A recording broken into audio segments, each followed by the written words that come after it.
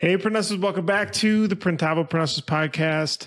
I'm Bruce from Printavo. We've got Stephen Farragut at Campus Inc. We've got a fun episode here. You know you shouldn't be spending all day cleaning dirty screens. EasyWay's line of environmentally conscious chemicals will get the job done faster, more efficiently, and cost you a fraction of the cost per screen. Shirkong's favorite EasyWay chemicals to use are probably 701 and 842, and that helps them clean up their dirty screens. If you value a company to help with how-tos, best practices, they sell to over 100 plus distributors. And so not only can you get your stuff anywhere, but also they are there to help you be able to really push your shop forward, get more efficient, and best practices. EasyWay's team is awesome. They're always at the trade shows. They're always super nice and great to hang out with. Give them a try. Do you need a solution to improve efficiency and reduce costs in your art department? If you go to 1-900-HOT STUFF, you'll find some handsome individuals because Graphic Source offers industry-leading outsource options for your shop by truly becoming a part of your team. They plug and play with Printavo, other shop management softwares. So when it comes to SEPs, mocks, creative art, order management, embroidery, digitizing, back office admin, and customer service, there's no better company in our industry to work with. With over 30 years in the game, they really know and understand shop needs and have a proven track record of success. Supacolor is the world's best heat transfer. It's made for screen printers by screen printers. They understand the pressures and expectations of running a screen printing business. And so that's why they really pride themselves on being super fast and super easy. We all know Steven's been in a pinch quite a few times, almost daily. And even for my little stuff, they're always been there to be able to help. I mean, the support team is incredible. They come through. Also, just a super nice team and partner to have in your business. Thanks so much, Supacolor. If you use, is Printavo 15 still running? Yeah, Printavo 15, 15% off your first order. Make sure you use that code. Sweet. I just saw them come out with some kind of reflective or metallic transfer, which is kind of neat. Check it out on their socials. Bruce, have you heard of multicraft_daddy? No, but if you open up your Instagram right now, send them a DM. You are entered every single week to get a case of PMI tape. So that is super cool. And he's up to 813 followers. All right. It's a race to get Dave up to 1,000 followers. If you need ink supplies or a daddy, Multicraft screen printing and digital supplies for over 50 years has been providing you with top brands at competitive prices. Mention the Printavo podcast and receive an extra 10% off your first order. Hit up Dave. Andy and I use him quite a bit for everything, and they're incredible. So thanks so much, Multicraft. All right, let's jump on in. So we are live, and you are in a dope-ass studio. Is this this new building that you've been working on? Is that the same place? This is my new house, yeah. So this is the basement. I built out kind of like a little bit of a creator space down here for doing like podcasting or, live stream stuff like this. All kinds of stuff happens down here. Bruce, I thought you were complimenting my new studio. What do we do to Stevens? How do we make his look cool to you? Where do you start? I just moved into a new place. I have a room dedicated to myself. I have a bunch of stuff I got to put on the wall. Someday, what do you do to make your space? Does it need to be dark? It seems like probably makes it dark. The darkness kind of helps a little bit when you have like a big key light on you kind of thing. It just emphasizes you and everything else and makes everything else a little bit darker behind you. One thing that everybody messes up on is they kind of put everything too close to the wall. So like with your desk or anywhere you're going to record from, you almost have to put it in a spot in the room where it doesn't make sense, like as far away from the wall as you can, almost like as if your nose is touching the next wall in front of it. That way it creates some depth between you and the stuff behind you, so you get that kind of nice blurred out effect and isolates you and the camera. That's probably the first step. And then getting a nice key light and camera and all that type of stuff. All right, Bruce, Amazon Prime me. Send it my way. All right. I have a lot of questions, but we're not here to talk about that. Although, yeah, I'm done. I'm done buying equipment and stuff. You were going for a while there. You were texting me, asking me all kinds of questions, and you were buying all kinds of cool stuff. Yeah. Trying and now we just use like our camera, like our iPhone as the webcam. So if anybody wants to record stuff, Apple had made it easy to use your phone. Well, kind of easy. I figured it out. Farrag's working on it to use your iPhone as the webcam, and it looks pretty good. You know what I mean? It does a good it's job. 80% of the way there. Yeah, it does a real good job. I wish I would have known that before I spent what I spent on what's shooting me right now. All right, so Lee, I'm sure you saw this article. We talked about it last week, and it's from Screen Printing Mag. 33 screen printers opine on industry influencers. By the way, is the word opine? What is that? Does that mean opinion? I believe so. It's like a short form of opinion, or It's a a- plural of opinion. Old wooden ship. The opine. The great opine. Anyway, Yeah, it's I'll give the great quick summary opine. because we talked about it before, and so like we had our 2 cents on it. But basically, the backstory, if you hadn't listened to that episode, was the good was there's a fair amount of people that were like, I think it's really beneficial to have what we call influencers who focus on education to be successful and the things that you need to be efficient. And he's like, I basically understand that people are needing to be entertaining, but also to help. And they felt that as long as there's a good foundation around education and helping to uplift others, they're down. That was kind of the positive sentiment side. And then there was the flip side. The flip side had, I kind of summarized it really well in this bottom letter, which I'm sure you read, which was by Anonymous Equipment Supplier, which I'm kind of fascinated to know if anyone wants to name names to say who they think this was. I bet it feel would like take- you should have. I feel like they It should would have take the put their three of name us to it. probably 3 or 4 guesses to figure out who did that. It was Yeah, not Brown. that Damn it, Brown. Basically, it was, I believe paid influencers are a joke with a capital J. If you can't actually do it, then you got to become an influencer and pretend that you can do it. And the big joke or big lie or big charade in the space is that the influencers who pretend to not be paid is in fact getting a lot of money to promote a piece of equipment. You should just say that you're being paid, right? And so that came out. We talked about it. You shot me a text. It's like, hey, I'd love to actually just talk about this, and I want to share everything possible. And you're like, ask me anything. And here we are. Yeah. Ta-da. So of course, yeah, I saw the article. Did it feel, Lee, like it was an attack on you? I mean, it's hard not to, because as far as screen printing influencers are concerned, right now I'm kind of at the top of the pile and have been for a while. And so it's impossible for it not to be directed at me in some way. But reading the stuff, I was just like, I couldn't understand how far out to lunch this particular person was. Like, they expect that we're getting paid all this money and all this stuff. And I think they don't realize how little money there is in the screen printing industry, for starters. And I publicly called out this thing too. I posted about it and called out Screen Printing Magazine directly, which, they were a little bit salty about, but I was like, hey man, at the end of the day, you put this out there, you're responsible for it. I was more so pissed at the fact that, someone was able to voice an opinion that was completely off base and not have to put their name behind it, that it was completely anonymous. That was, I was not a fan of that. So, writer of the Opine, if you're listening to this, Sack come on up. the pod. Come on in. Let's do it. But the great opine. Lee, you obviously, like, if people haven't seen your YouTube page, there is a special way that you can create content, and there are very few people in our space that can do it as beautifully as you do. I mean, Thank you. Stuff you put out is wicked, right?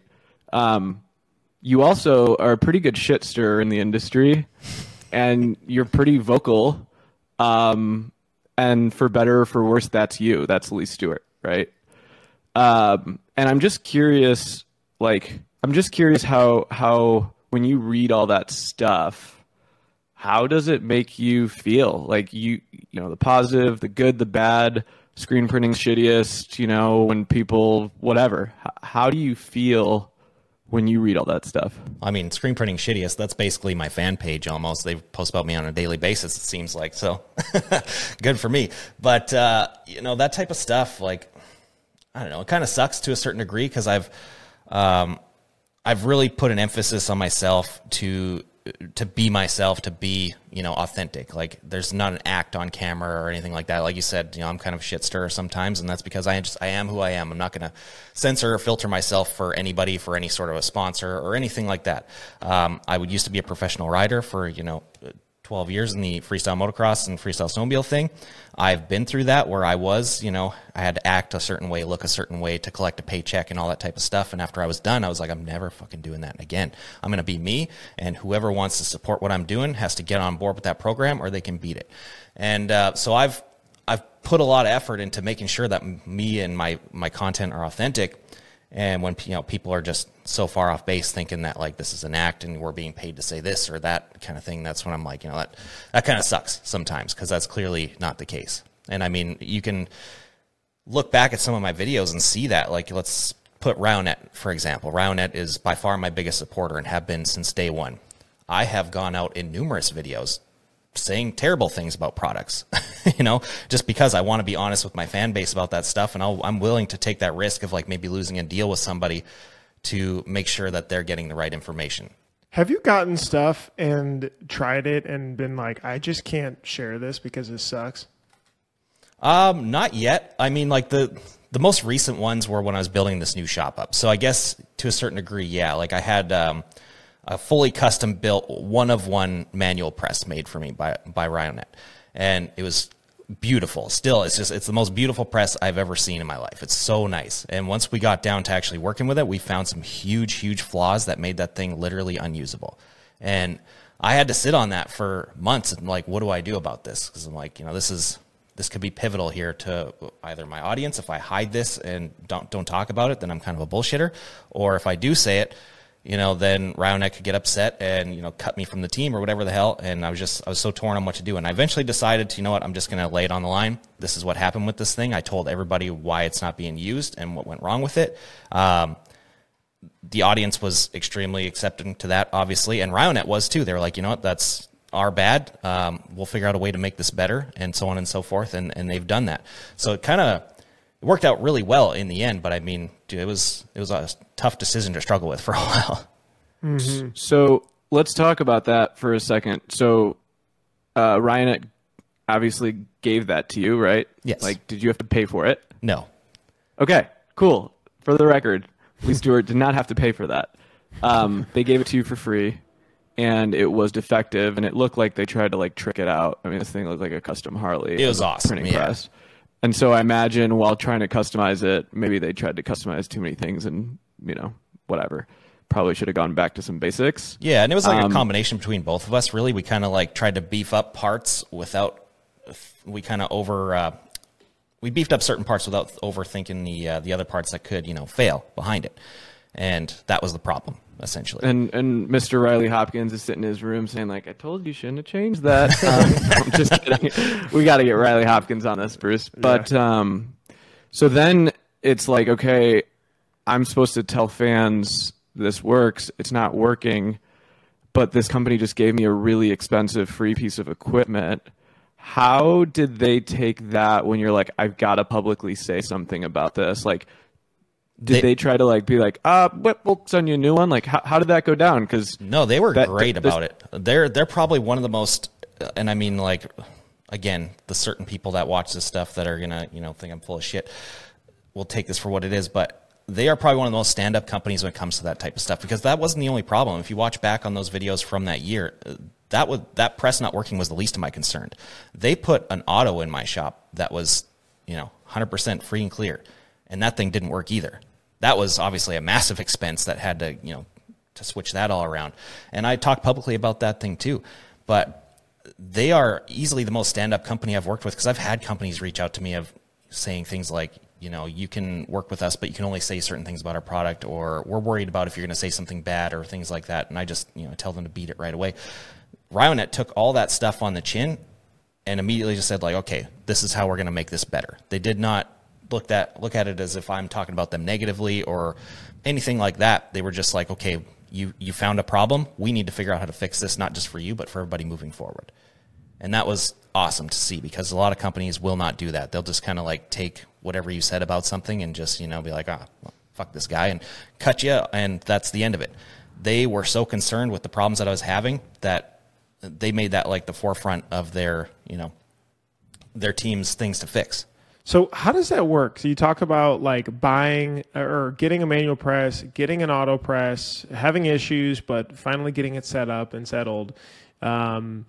I think there's kind of like this mystic area, like, oh, does Lee get a bunch of cash plus the equipment, and now it's like you here's what you need to say. I mean, you're kind of saying that you say what you want, but at the same time, right? If you do get free equipment, you know, do you sort of feel indebted to like find good things, or and then also is there a cash component, like a sponsored type of component? Yeah, like as you're saying, like feeling indebted to finding good things, absolutely not. I look at everything as non-biased as I can. Like obviously I take this equipment, take these deals or whatever because it benefits my shop in the end. I'd be stupid not to take this. But however, when I work with any of these companies, I tell them right off the bat, line number one in contracts, I reserve the right to say whatever I want to say, find whatever problems I want to find, and that's it. There's no, you don't get to have any input on my videos. You don't get to have any input on what I have to say. Those are the first two things. If people don't like that, they're gone. But yeah, like it's hard to quantify some of this stuff sometimes. It's because there's so many of it. But like we don't get paid what people think we get paid. That's number one, because a lot of this equipment, like you guys know, it costs a lot of money. It's not cheap. Like if someone puts an auto in your shop, do you expect them to pay you on top of that? No, because it's a 6-figure machine. It's crazy. Right. And the industry just doesn't have that kind of money. Even putting a manual in your shop, do you expect to get paid for that? Probably not, because even an entry-level manual, you're looking at what, like $8,000, $10,000? Like you take that as your payment. I can't speak for everybody, of course, because there are numerous other influencers in the industry. But for myself, I kind of factor in the cost of the equipment versus what that company is getting in return. So if it's a cheaper piece of equipment, yes, there might be some monetary value on top of that to make it worth my while in the end, because I've spent all this time building this audience and it does have a huge impact.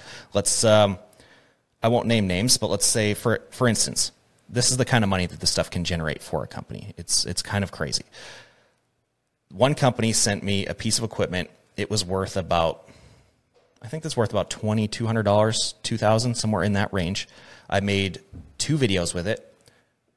They both got not crazy views, but they both got around like 100,000 views. So it's not like a viral video or anything, but I mean, like it's a lot. It's decent.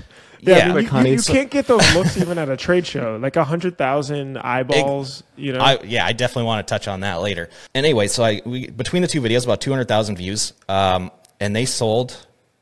Not shitting you, because we have a transparency type of thing on the back end. Because we do get one way we do get paid is through affiliate stuff.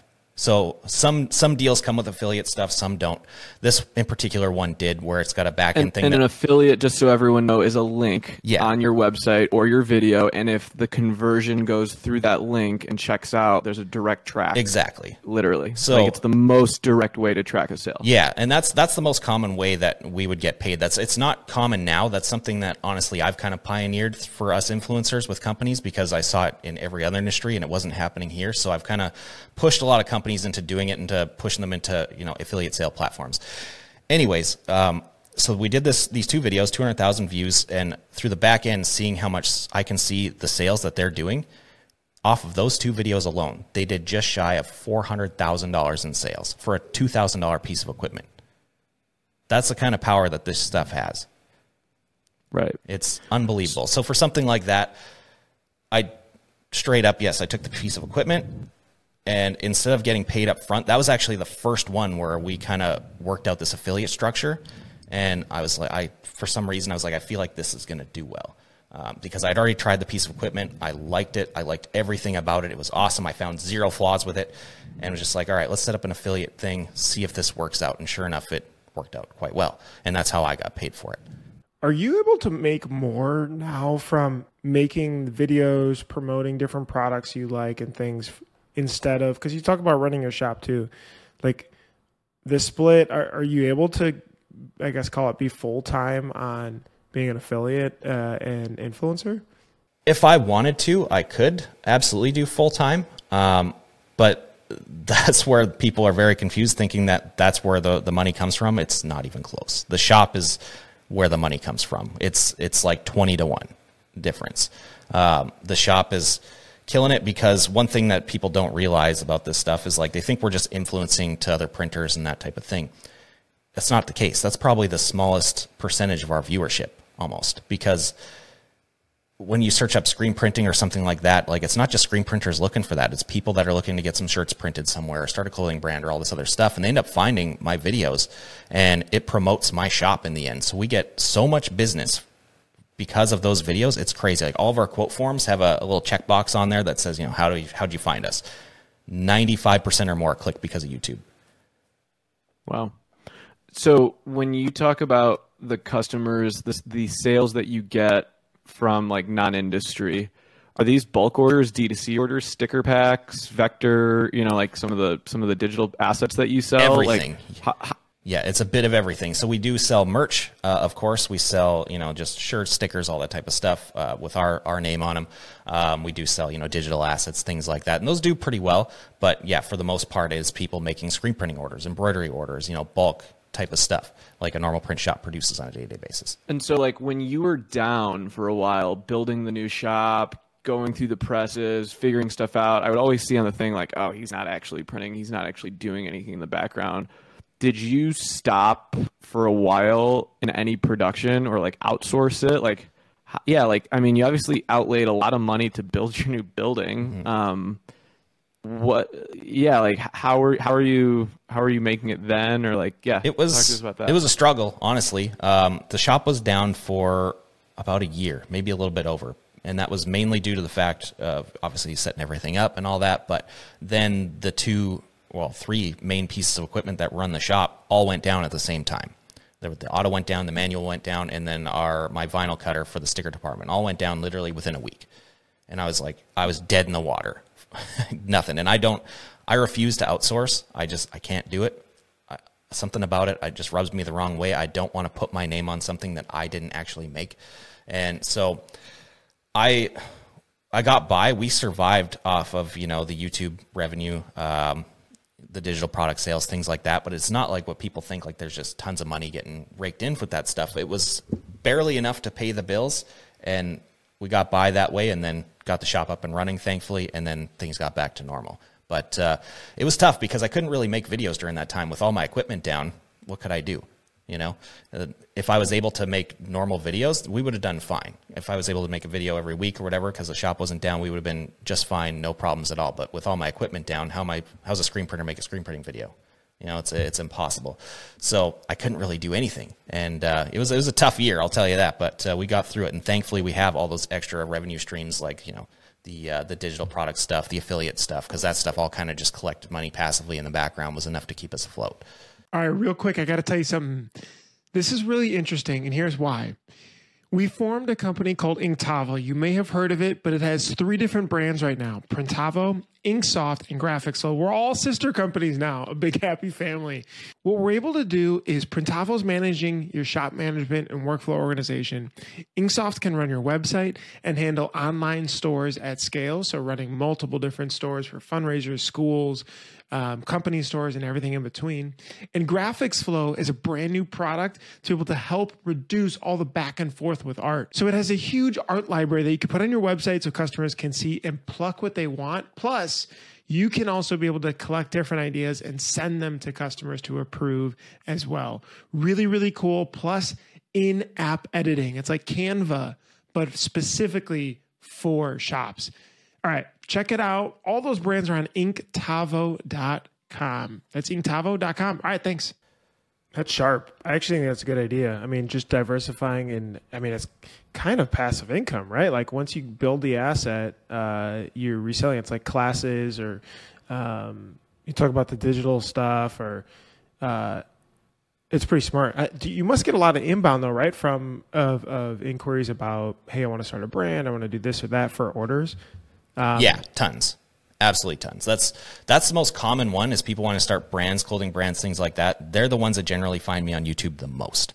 And I think it's because of the fact that when they're looking up how to print shirts or how to screen print or things like that, right, it's impossible not to find me at this point. And I think that's why it comes in. They're like, oh, this guy's, you know, pretty good at what he does. He seems to really care about the quality, whatever it is that draws them to me, and they end up sending in a quote form, and 9 times out of 10 we make their stuff. Do you have like a team that handles that, or do you handle that? It's all me right now for the most part. Like it went from being just me for a very long time. Now there's 4 of us, and about to be 5. I'm hiring again right now. So it's grown significantly, especially in the last year since I was able to start the shop back up. It was almost overnight, man. Going from zero work at all, and we lost a ton of clients because we were down for so long. We went from that to like a 300% increase in business within 2 months. It was absolutely bonkers. Just from opening the doors. Just from opening the doors, having an auto, faster turnaround times, more capabilities, more equipment, things like that. It was absolutely crazy, and it's growing like that almost every month, it seems. So, like, Lee, I'm hearing part of your daily role is to now run a print shop, and then there's this other side that's continuing to be an influencer and serving the audience that you've built, right? Because I think you quickly brushed over having 100,000 views.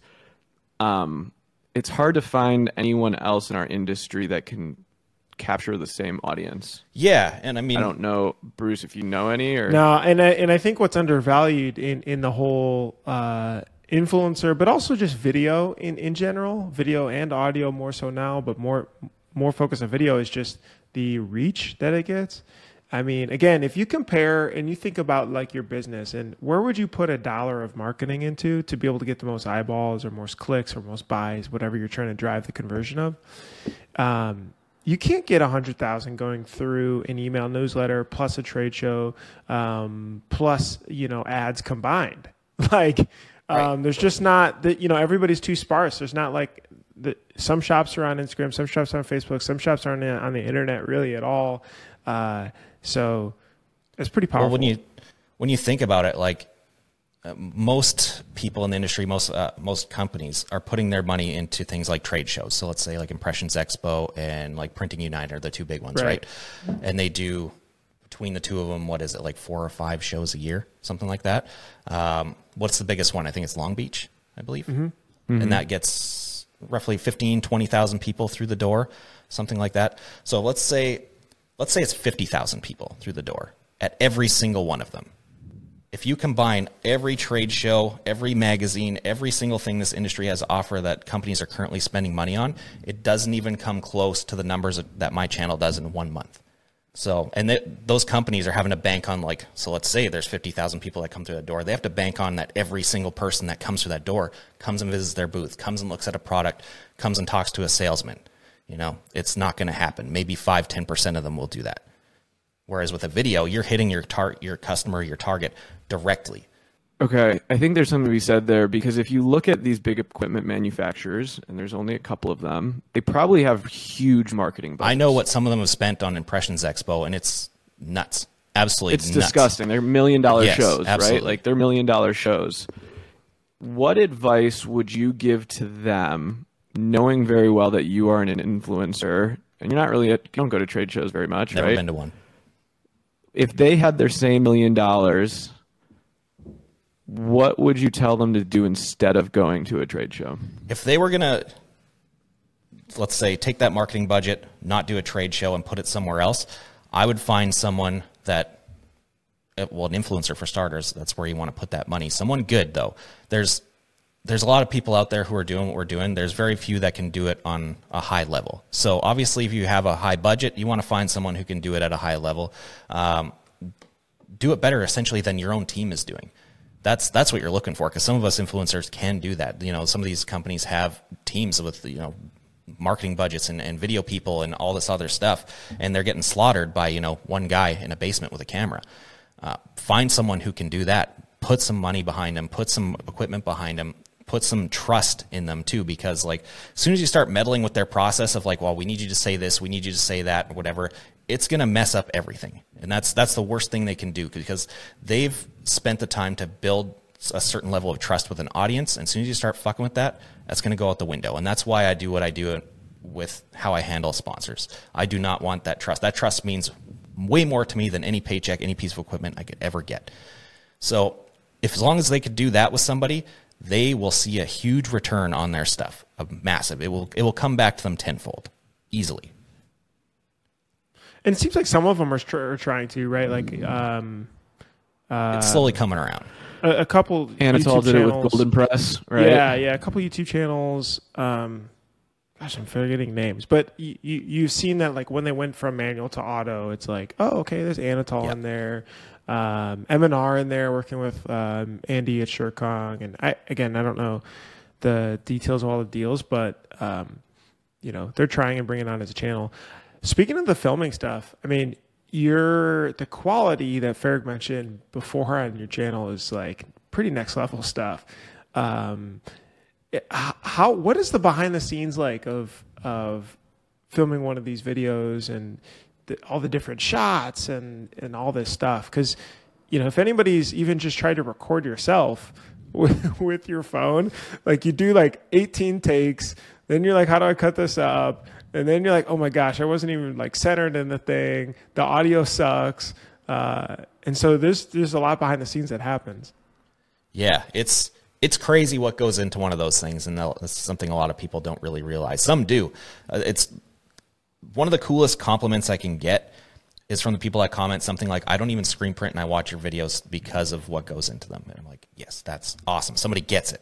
Because like the last thing I want to... Like you could be a TLC TV shower on the Discovery Channel, like Orange County Choppers. I would love to do something like that one day. Though. That way you could... Yeah, you need a partner that you could like throw a press across the room. Yeah. Or like... Oh, then that type of stuff happens. That's the shitty thing about filming by myself most of the time is like certain things get missed. Of like when real mess ups happen or like freakouts or things like that. Obviously, I'm not going to have the camera recording that. You're not going to have the foresight to like, I might get real mad at this or I might like, spill this ink or whatever and have the camera recording for it. There's so much stuff that happens that would make it so much more dynamic, so much more interesting that you just don't ever get.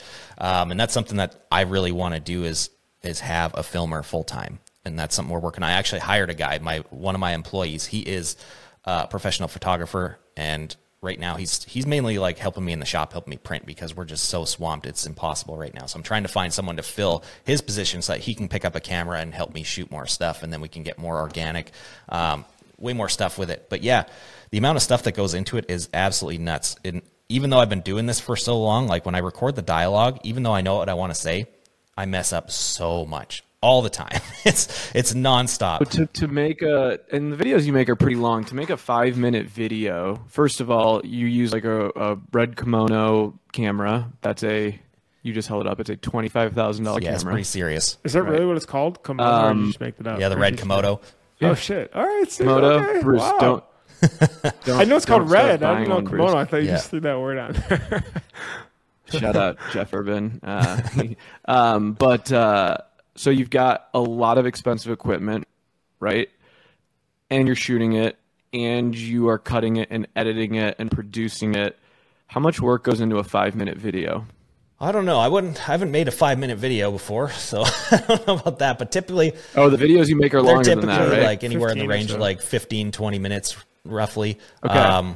To make a 15 or 20-minute video, which feels like half of a Netflix show, it's about. How long does it take it's about you to 2 do? days usually. So it'll usually take like a full day of shooting.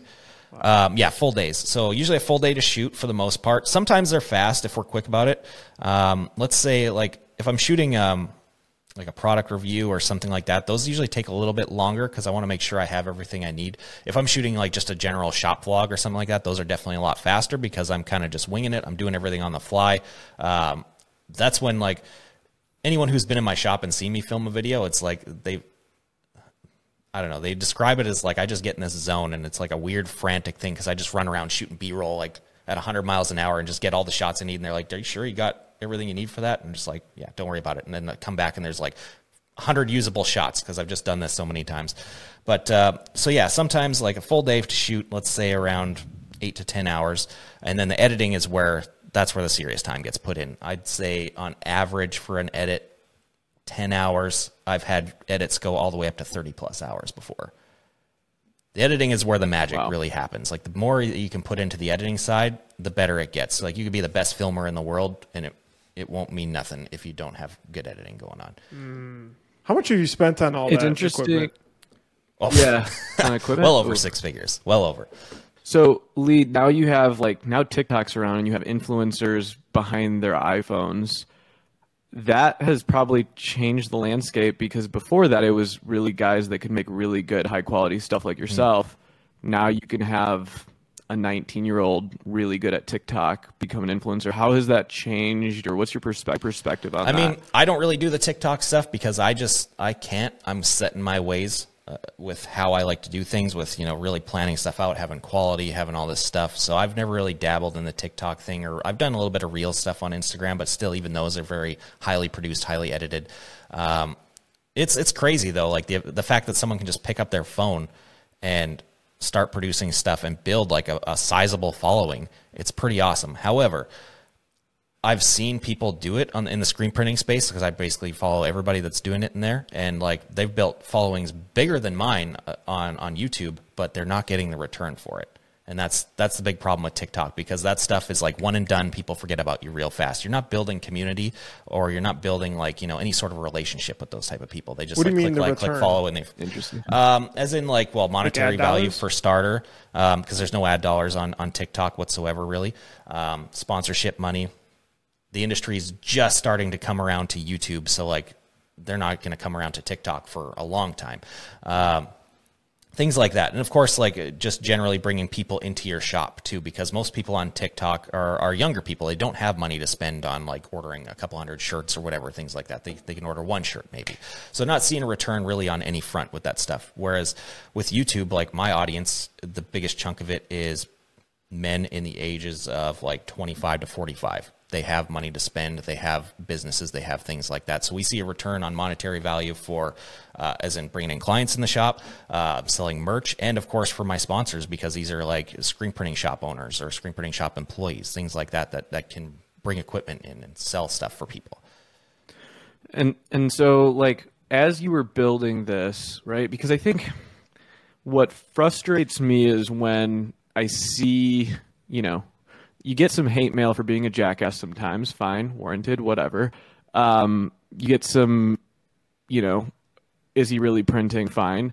I think what gets me the most is people that comment on like influencing being like a sellout or something like that. Yeah. Right. Or like you don't have credibility, or like influencers can be negative, right? Can you talk about that for a second, and how that hits home to you, or what triggers that might pull? Like what are the ones that maybe cut the deepest? I mean, that one doesn't at all, because really every single person that says something like that, if they were presented with the same opportunity, would take it like that. You know, they're just mad that it's not them doing it. That's really the only thing. I think also you really like making videos. I mean, I love making videos. Plus. Yeah. Like, I don't think anybody gets into making videos because there's like, oh, there's got to be a lot of money in here. It's just like a shop. I don't think anybody gets into screen printing saying like, I'm gonna kill it. You know what I mean? Like, yeah. And like I made videos for the first 4 years, I think 4 or 5 years, without making a goddamn dime. Because it takes forever to build a following big enough to where it's actually generating revenue. Like it starts generating revenue relatively quick, but I mean, like we're talking, you might get $100 a month off of YouTube revenue. Like it's nothing. You might pay your phone bill. That's about it. Yeah. How much revenue overall when you have that many followers? Like, are you able to share what 100,000 views gets you on YouTube in 2023? Absolutely. So it really depends on how active you are. That's the biggest thing. So the more active you are, the more YouTube's going to keep recommending your other videos, things like that. 'Cause you're not really banking on just like one video doing it for you. You're kind of banking on videos hitting consistently, and then people watching your backlog at the same time and just accumulating lots of views over time. But like, yeah, in terms of money is, so let's say for 100,000 followers or subscribers, if you were to make videos every single week, some people go even as much as twice a week, whatever. It's okay money. Like you could probably make about, I'd say just purely off the YouTube ad revenue alone, anywhere in the range of $4,000 to $8,000 a month, depending on how well your videos are doing. So if you have one that hits really well and gets like a couple 100,000 views, obviously you'll be on the higher end of that. But consistency wise, let's say for myself, just the size my channel is now, if I was to make 4 videos a month, one every week, probably about like on average $5,000 a month, purely just the ad revenue. So, but and that's producing every week. Yeah, so it's a lot of work. That's a full-time job. Yeah. Like you're not just working 1 or 2 days. So just calculate that out. If you had to make 5, every video is 20 hours, 2 days, you said. So that's 100 hours to make $5,000 bucks. So it's not easy money by any means. I mean, like, unless the you ad love revenue- it, which again, you love it, but it's not like, I love it's it. not like, cool, now I'm going to be an influencer. And that's what kind of negates like some of this, comments where it's like, if you fail your shop, then you go be an influencer. It's like, Yeah. none of that math adds It up. wouldn't be the smartest move. That's for sure. You have to really like No. what you do. That's for sure. And I'm a video nerd. Like, I have no reason to have a red camera or any of this other stuff I do, other than the fact that I just love this shit so much. And I like editing. I like just bettering myself at everything I do because I'm highly competitive, and there's no one better to compete with than yourself. So I always want to do better than the last one. And but yeah, so revenue wise on ad stuff, it's not great. It's pretty good, but it's not amazing. The way it's broken down really is like, because people think that, that's what's making all the money. That's the least amount by far. So if we were to go from the least amount to the highest amount, we'd start at the YouTube ad revenue. Then we'd go up to probably the merch. That would be third on the list or fourth, whatever it is. I think there's 4 or 5 things. So yeah, it'd be the merch, things like digital products, selling shirts, things like that. That's hit and miss though. So that depends on how well the videos are doing. If they're doing really well, you can generally move a lot of merch, especially if you're like pointing out in that video, like, hey, buy this thing, then it really helps. But I don't always do that because I don't like to do that. And these are D2C orders, like Yeah, sticker these are packs just like, and single little shirts, things. sticker packs, vector packs, things like that. And that only happens when I directly point that stuff out. So honestly, I now that I think about it, I put that below ad revenue because it's not as consistent. So you got that, and then you got the affiliate sales. Of course, does really well. I'd say that's next on the list. Sponsorship dollars, that kind of comes and goes. So that would probably a tie with the affiliate stuff. Some stuff is sponsored, which is funny because it's never sponsored by industry companies. That's the thing, almost never. Yeah, you do like the courses like website. Yeah, so like Skillshare, things like that. Skillshare, yeah. That's the type of stuff that are advertising my videos. It's almost never industry. I've never had a paid industry sponsor to this day.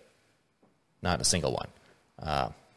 I guess because of just whatever they think, you're tied to this company or whatever, so they can't do it or whatever. I don't know what their deal is with that type of stuff. And I've also never reached out for it either. I don't like doing that. I kind of wait for it to approach me. And then, of course, the biggest earner by far of them all, it's literally 20 to 1, is the people that it brings into my shop. That is the biggest thing and biggest reason I continue to do it. Like when I don't feel like doing it, I feel like I'm burnt out or whatever, like, because that does happen. That's what kind of keeps me going, because I'm like, this is good marketing for the shop. It's going to pay off in the end and whatever. And then it kind of relights the fire. And then I make a cool video. I'm like, oh, sweet. Now I'm back in video mode, back to video nerd status and whatever. But yeah, it's so valuable what it does for my shop that I can't even put it into words. So Lee, if you were to look at the entire Lee Stuart empire of revenue, right? It's not like you're walking on millions of No, dollars. absolutely not. If I did, you would know.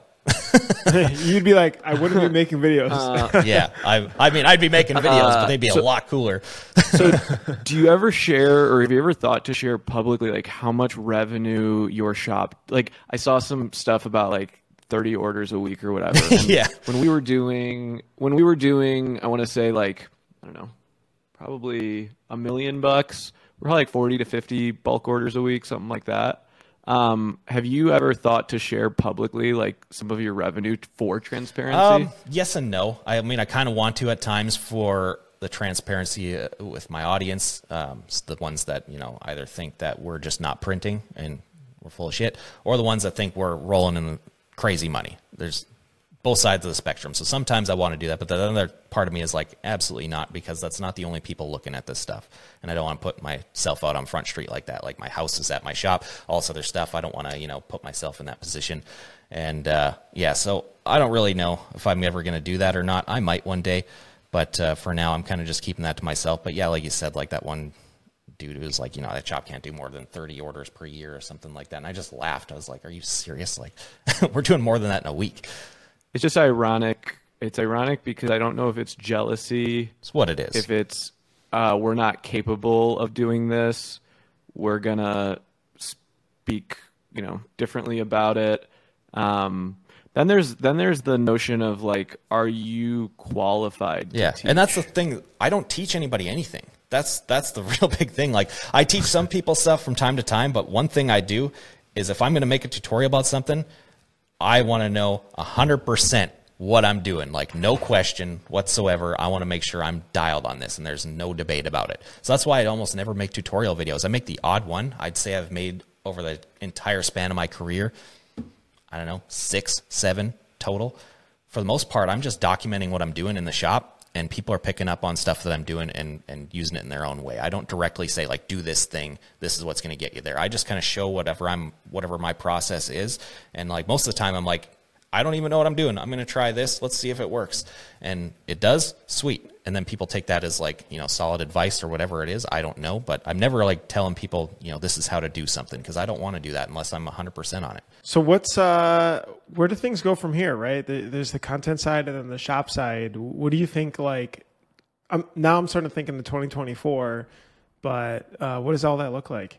Yeah, so right now it's been tough to make content. I've been pretty dormant for the past couple of months. I had my signature press come out recently, like I think it was 2 months ago, something like that, which was huge. Thanks so much. I'm baffled that that's even a real thing. And after that, I kind of had to taper off the content a little bit because the shop is picking up so much speed that I have to maintain that right now. I don't have enough people, enough hands that are capable enough to take things off my plate fully. I mean, I've got guys that I'm slowly working into that position. They're getting there. And slowly it'll be like that where I can just kind of sit back and I can get back to making content and, work on my business, not in my business. And that's what I'm working on right now. That's kind of the goal for this year, is to get that happening. And then that I can get back to making content full time. I have currently, I think, 8 videos shot and another 2 to shoot this week, and I haven't had time to edit a single one because I'm constantly emailing, working in the shop, whatever. We're in the middle of a rush order apocalypse apparently, and every single big client I have needs something in 3 days, and so I've been struggling with that. But that's the biggest thing on my list. And then also we're expanding. This shop was never meant to be permanent. This was always supposed to be temporary. So the next move is building a bigger, better shop, something that's my vision for what I've always thought this was going to be. So I want to build one of the coolest spectacle type of print shops you've ever seen, and also build it into like for you. Well, you just finished this one. I did, and we outgrew it before we even started. That's the craziest thing. Like within a couple of weeks, it was like, holy shit, we need so much more space. Do you wait until you have the cash to do it and then splurge on it, or do you find? Yeah, I mean, we finance some stuff. Like obviously, I'm not going to go pay cash on $1 million building or anything like that because I can't do that. But for the most part, yeah, I like to just pay for stuff. I don't really take business loans. I've never taken a business loan, honestly, until this day. I don't have investors or anything like that. It's just me and doing what I do. Of course, sponsors help out along the way with equipment, things like that, and that alleviates a lot of pressure off of me. Hey, don't shit on Mark Cuban. Absolutely not. Mark, just kidding. Hook it up. Mark, if you're listening to this, you're not listening to this. I'm just kidding. But, okay, can we talk a little bit about your candor with the industry? Why you have the choice. Obviously, you're pretty famous, right, in our space and online. And there's like some influencers that respond and retaliate, and some that just completely just don't even say a thing to it. But you're pretty feisty, which also means you're putting your reputation on there.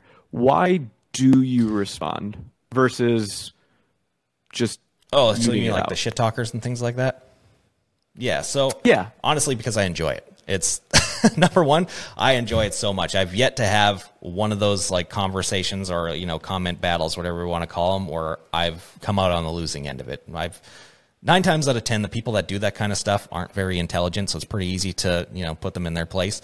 And I don't like to, those are the type of people that feel like if they said it once and didn't get anything, they can just keep doing it to everybody else. And I'm like, no, I don't like people like that. I stand up for myself. If this was real life, it would go a whole lot differently. But behind a keyboard, all I can do is just say what I can say. So I like to respond just simply because I don't like people getting away with that type of stuff. I was brought up in a small town where if you stepped out of line or said something like that, you got punched in the face. And I can't do that, so I'm going to have to obviously use my keyboard instead.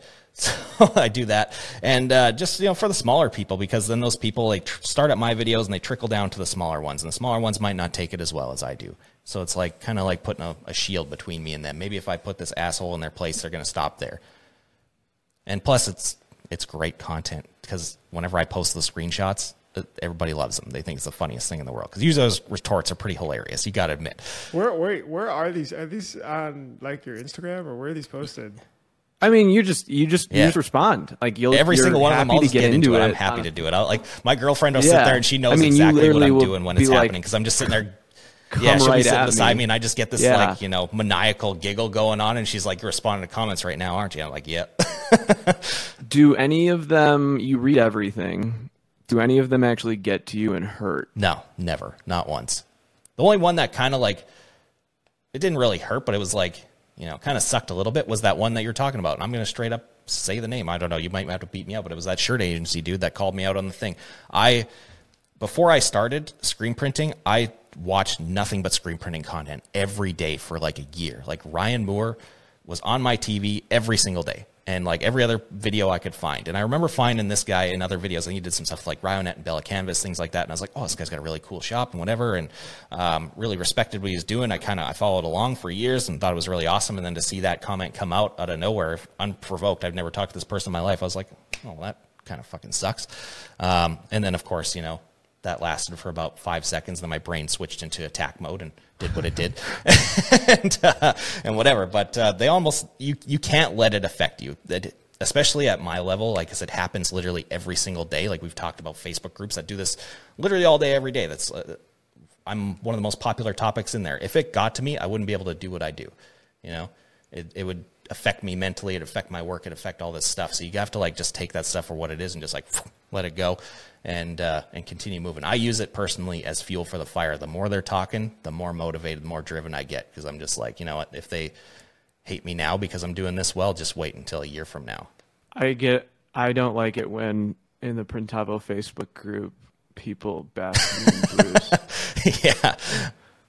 And they just say, we're like, yeah, I just saw one and I was just like, damn, that kind of hurt. The interesting thing though I find is like the keyboard side versus like seeing people in person in trade shows or calling is so 180. It's like people like, and I find people are just genuinely very nice. And maybe it's just like the group mentality of like the internet, but when I do chat, it's like, oh yeah, I mean, I'd hang out with you. Like why?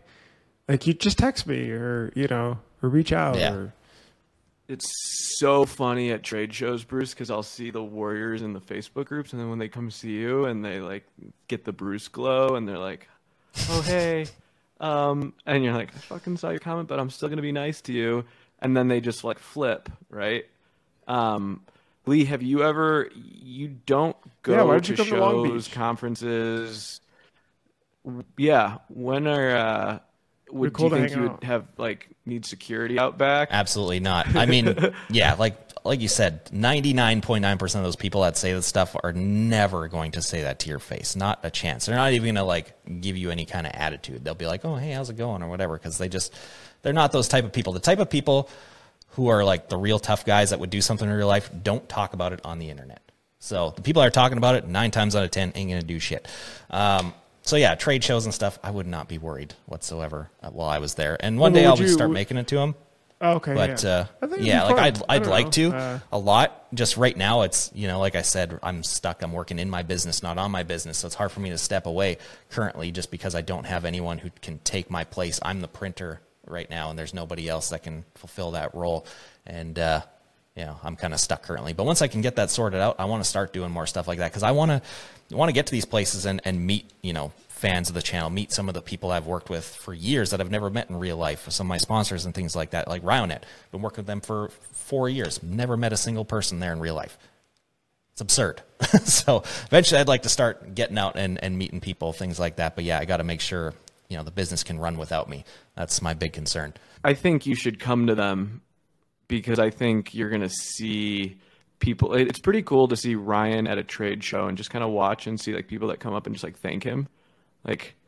It's so cool. It'll happen with Bruce a bunch. But we need more of those moments because I think I was kind of just doing a little, digging beforehand, and I just started reading your YouTube comments, and people just are so grateful. I'm curious to know if you think about all the positive comments you've gotten or help businesses you've started, like, can you quantify how many people you've helped jumpstart their printing business? Not even a little bit. Like it's crazy to see, because one thing that I make sure to do is I respond to like every single comment that comes in. I don't want to be one of those influencers that just all these people like pouring out, affection for someone in the comments and they don't respond to it. They don't even read it, because that's like 90% of YouTubers. And I'll go and watch like a channel and I'll see all these people leaving this positive stuff and they just like ignore it all. And I'm like, well, that kind of sucks. So I always make sure to take the time for everybody. And yeah, I read every single one of those comments, and I don't even know, like 6 figures number of people that have gotten something out of one of those videos where they've like said, thank you, you've helped me with this, or you've helped me get into the print business, or whatever it is. It's a massive, massive number, and it's like it's the coolest thing ever. That's better than the payments half the time, really. Like when you get that feeling that like you really helped someone, or wherever they tell you a story, like, I was here and then I watched this, and this, and now I'm here. That's the coolest thing in the world. That's amazing. And now I'm starting to get that with the people, buying my signature press, because I have one-on-one meetings with everybody. It comes with part of the package, right? Where I do a one-on-one coaching thing on how they can, better use that press or whatever, because it's mostly people who are just starting businesses getting it. So I try and jumpstart them a little bit, and I get to see the direct reaction, direct response with those, and it is the best feeling ever. So like I can't imagine how Ryan feels when he goes to a trade show, because like everybody has watched him do something at some point. Him it's helped their journey. Catspay, and like me included. I haven't seen him, but yeah, the two of them are legends. They paved the way for people crazy. like me. Without them, we don't exist. And both of them have helped me in such huge ways. It's funny.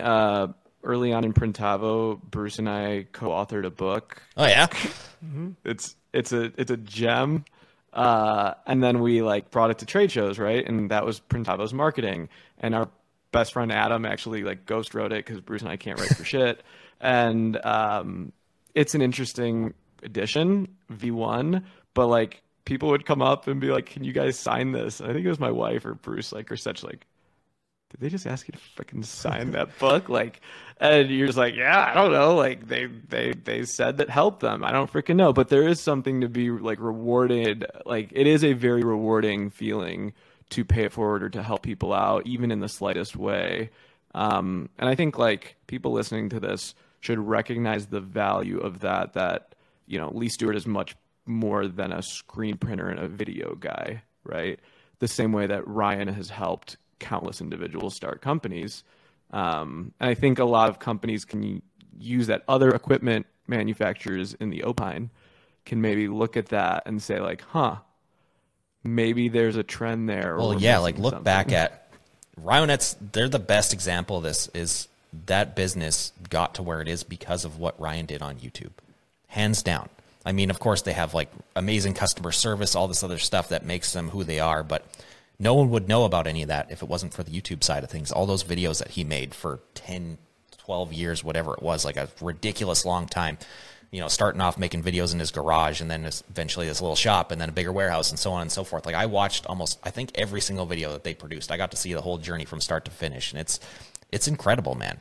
And it's so powerful that what this stuff can do. And that was pre-influencer days. Like, so imagine nowadays what it could do. I appreciate you coming on, Lee. I think this is pretty insightful. My conclusion is just, I think it's awesome when people, it could be content, it could be equipment, engineering, running a business, just are pushing the limits by doing something out of the norm, and are able to like do that, but for a long period of time to really change the space. Because I think when you fast forward years ahead and you look back, and it'll be like, wow, that was that was helpful. That put us in a new category, whether it was liked or not liked. And honestly, I think the majority of your stuff is liked. I just think that there's like a couple, folks where we tend to like emphasize the negativity more, because it just sticks more. It's just like news and headlines and everything. But anyway, I do appreciate you pushing the space forward and making the content and just like being transparent here as well with all this.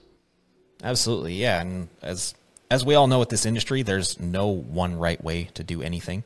And that's really the key thing to think about here. So There's going to be influencers that do what things one way, things that do another. And they're going to find the right audience that's going to like what this person's doing, like what that person's doing, and whatever. And it's the same way in all the other shops around the world that aren't doing this type of stuff. We're just putting it out there in the forefront for people to see. That's the big difference. Look, Print Hustlers, we appreciate you for joining on another episode. We are dropping things every week, or as many every week as we possibly can. We'll see you on the next one.